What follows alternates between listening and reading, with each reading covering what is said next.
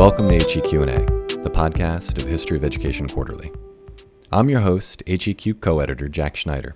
Every few weeks, we'll dive into recent work from the journal, asking authors how their projects challenge or extend what we know about a topic, exploring what's interesting and surprising about it, and then taking a step back to consider broader implications. In the second half of the show, we turn our sights to teaching, so if you're an educator, make sure to stick around until the end. And now, let's hear from one of our authors. Hi, my name is Megan J. Hall. I'm the Assistant Director of the Medieval Institute at the University of Notre Dame. Could women read in the Middle Ages? Were they educated?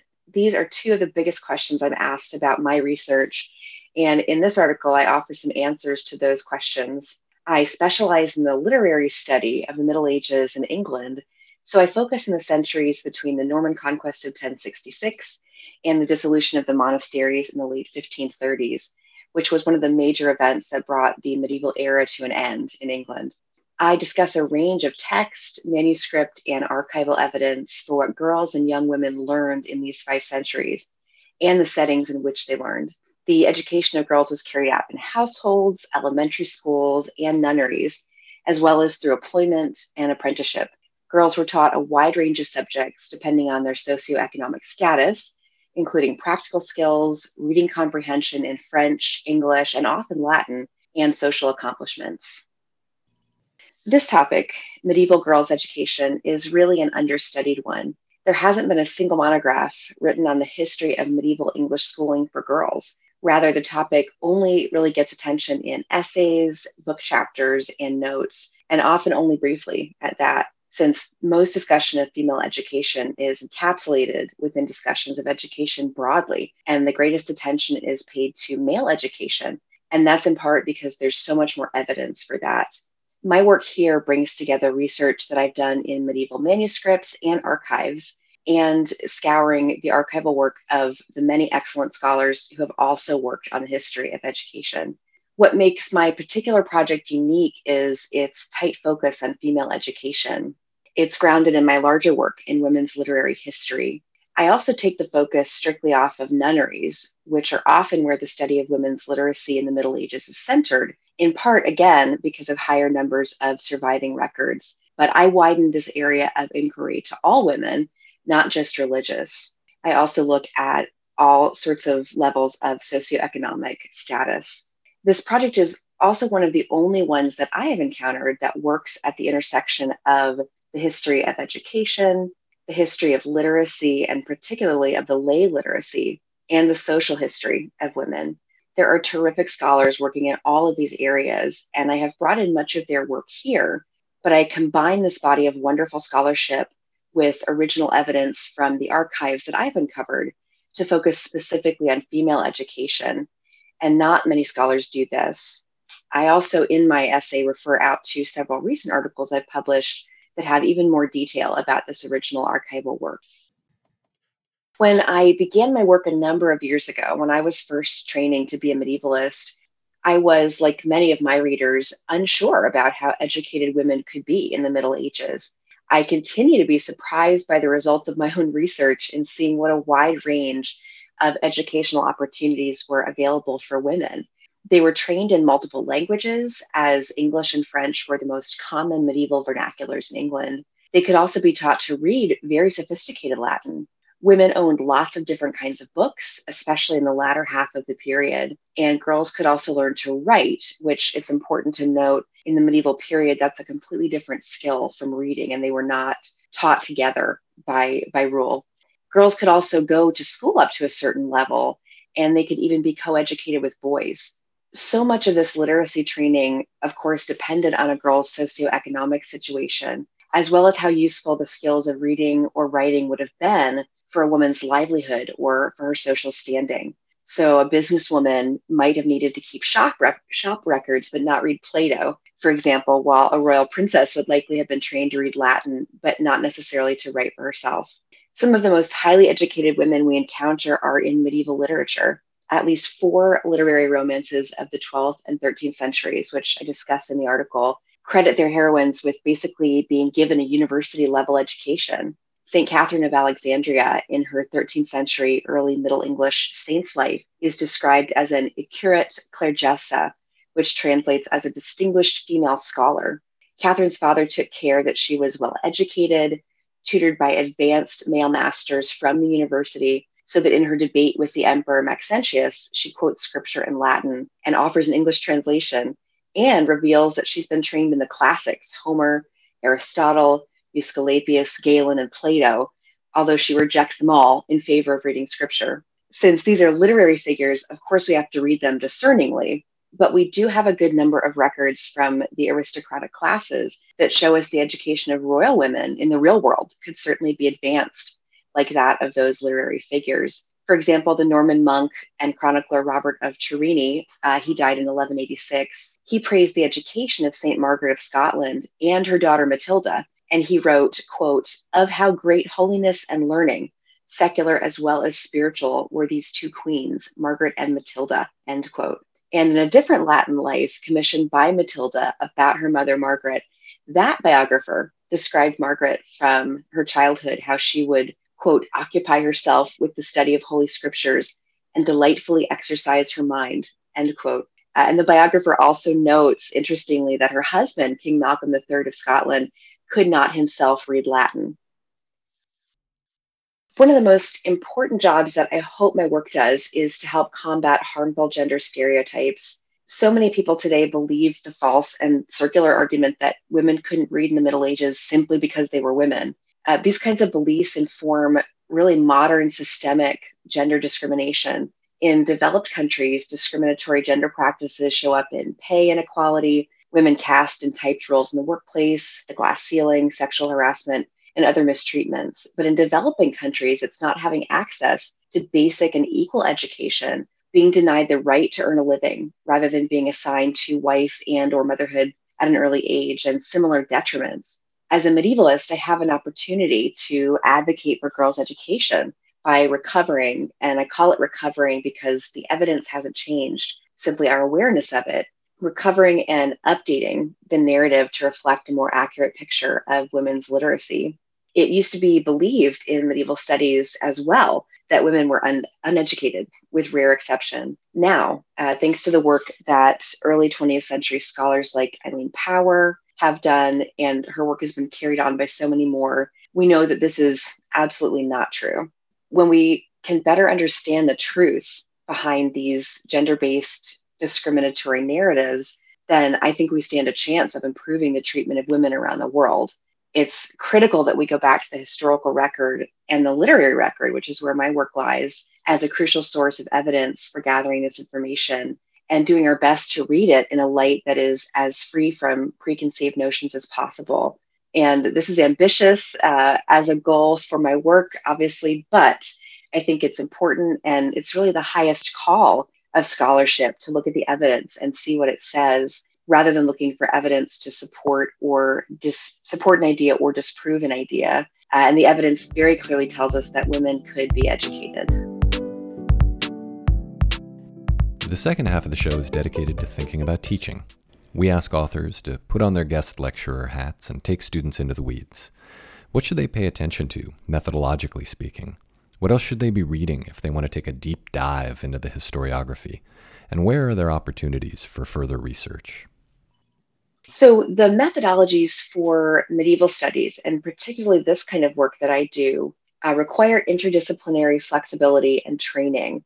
And that's one of the things I love about this work, that it requires me to be a textual scholar, a material culturalist, a theologian, an analyst of medieval architecture, an archaeologist, and an archival expert. And all of those hats are fun to wear. It's why I love doing what I do.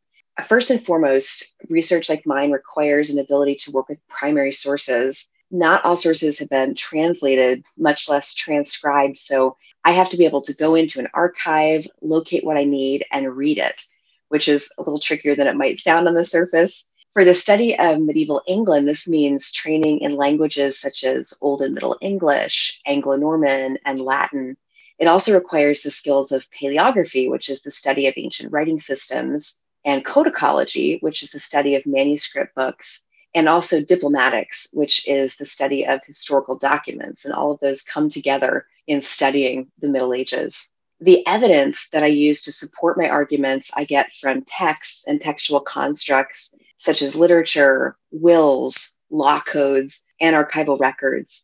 And it also comes from material culture such as manuscripts, art, buildings, and objects. So I have to be trained to understand and employ analytical skills in all of these areas. When interpreting text, for example, their meaning and significance can't be separated from the physical objects in which they survive, such as manuscript books or loose booklets or scrolls. And that's a whole different topic, which I would love to get into today, but don't have time for. Both the text and the material that they're recorded on give us valuable information and need to be examined together. We need to know what the text tells us, and we can do that through literary critical theory, such as close reading, historicism, new criticism, feminist criticism, and reader response criticism. You can see you have a lot of criticisms to choose from. When we examine a text, such as the chronicle that Robert of Torigni wrote about Queens Margaret and Matilda that I talked about earlier, can we take it at face value that both women were of great holiness and learning, as Robert writes, or do we need to be at all critical in our examination of that statement? Did Robert have an agenda that would inform what he said? Can we confirm this statement with other historical sources? All of the types of literary criticism I named earlier will help us understand what we can glean from the text that's relevant to our research. In this case, we also have multiple other sources of confirmation from the historical record. We have other chronicles. Of course, these are literary. We have records that are both secular and ecclesiastical. We have landmarks, and we have actual books that survive from Margaret's collection. So we're able to confirm from a variety of different disciplines that we can trust to a certain degree these assertions by her chroniclers. We also need to know how the text was written down, who wrote it out, how luxurious were the materials, for whom was this text written, and how did that book or booklet survive to the present day? What did readers write in the margins, and what does that tell us? There are so many important details in the relationship between text and manuscript book, and this is where I gather the bulk of my evidence. So there are a few different subject areas that are really important to become conversant in for this topic. The history of education in England is one of the most important ones to begin with. There is some early work on this by Nicholas Carlisle and A.F. Leach, and their work has been significantly updated since they wrote, but it is worth getting to know these foundational authors. But Nicholas Orme is perhaps the most important scholar to know in this area, and he's also the most prolific. Most of his works include sections, and some of them are quite hefty, on the education of girls. His book, From Childhood to Chivalry, The Education of the English Kings and Aristocracy, is one in which Orme focuses on the high and late Middle Ages, and he has some careful inclusions and analysis of female education. His English schools in the Middle Ages was superseded by his medieval schools from Roman Britain to Renaissance England. And in both of those, he looks helpfully at what relation education had to all strata of society, from nobility to villeins, and he gives an overview of how schools developed in England and what they taught, although the latter is quite limited in its attention to girls. His book, Medieval Children, also contains two important chapters, Learning to Read and Reading for Pleasure, that provide critical information on girls' education. Alongside these works, three others stand out to me for particular focus on the education of women. Eileen Power's foundational Medieval English Nunneries book needs to be read alongside David Bell's much more recent landmark study, What Nuns Read. And these two together give a really important picture of what education was like in the nunnery for girls. Dorothy Gardner also much earlier in the 20th century wrote a book called English Girlhood at School, which is the first book to survey the education of English girls from the Anglo-Saxon era into the modern age. Only a few chapters are devoted to the medieval period, but they're very helpful. I also recommend other works by Power, Medieval People and Medieval Women, which both cover our topics in great detail. John Lawson and Harold Silver also wrote Social History of Education in England, and that also is a broad look at society and education from the Anglo-Saxon period to the modern period, and it includes sections on girls. There are some more recent authors such as Barbara Hannawalt, Daniel Klein, and Meredith L. Bailey, who talk about this topic as well. On the history of literacy in England, no work is more important than that of Michael Clancy. His publication of From Memory to Written Record, England 1066 to 1307, really set off a major shift in literacy studies. And in that work, he traces the shifting uses and practices and valuation of literacy in post-conquest England. His exploration of the literacy of the laity, and particularly his consideration of women's literacy, make this work a real cornerstone in the exploration of female education in high medieval England. And this is in its third or fourth edition at present. It's been around for a long time. Key in this field as well, I would say, is the work of Malcolm Parkes. He proposed a range of reading abilities for understanding literacy rather than the binary structure of literate versus illiterate. And finally, Joanne Hoppner Moran Cruz does an important deep dive work into the records of York schools. She fleshes out the educational life of late medieval York, and particularly in the process, she can reflect on the general education of boys and girls, and especially elementary education, which is a really understudied angle of the history of literacy. There are so many opportunities to conduct further research on this topic. Both my methodologies and the topic itself can be taken up by anyone who's interested. Students can apply any of the literary critical theories I discussed to texts that interest them, particularly those that are written by and for women. Some of the texts I would put on that list are the Book of Margery Kempe, the Anchor Nawissa, which is really my area of deeper specialty, Julian of Norwich, Christine de Pizan, Marie de France, and the Catherine and Wooing groups of texts, which might not be quite as well known to some students, but are very important as they were written for women in the vernacular in medieval England. A number of the manuscripts in which these texts survive are also freely available in high quality digitized format from sources like the British Library, so that students of any experience level can become familiar with working with medieval manuscripts, which is so much fun. Students who want to learn about manuscript analysis will find helpful models for how I approach medieval texts and their manuscripts in 3 additional articles of mine, which, as I mentioned earlier, I footnoted in the essay. And in those pieces, I take a really deep dive into codicological analysis, looking deeply at the manuscript itself as an object. And I show in those articles how a holistic analysis of the text and the manuscript together reveal new information about the texts under examination. Once students are comfortable with primary sources and archival tools, there is plenty more work to be done in going through texts and archives with an eye to locating new examples and evidence of educational practices for girls, women's book ownership, laws about education, records of women school teachers, records about local schools, especially elementary schools outside of the church. And there's so many more areas that can be investigated.